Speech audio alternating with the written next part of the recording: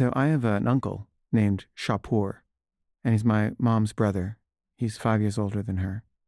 And I don't know him that well. I've never spent that much time with him. When I was a kid, I would see him sometimes and occasionally when I was in France, because he lived in France. And he'd been kind of a brilliant guy and had gone to medical school, but he was also very arrogant and always thought that he didn't need to study or anything because he was so smart.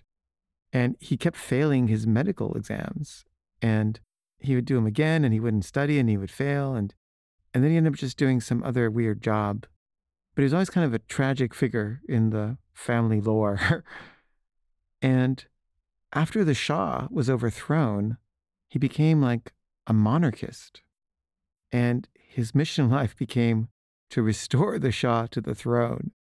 And, the Shah was a real asshole in a zillion ways. But, it's true that what replaced him is arguably worse. And he kind of looks not so bad by comparison with the Islamic Republic. But, who would want to put the Shah back in power? That's crazy. And yet, that's his life mission. Well, the Shah is dead, but the Shah's son, he wants to put the Shah's son in his place.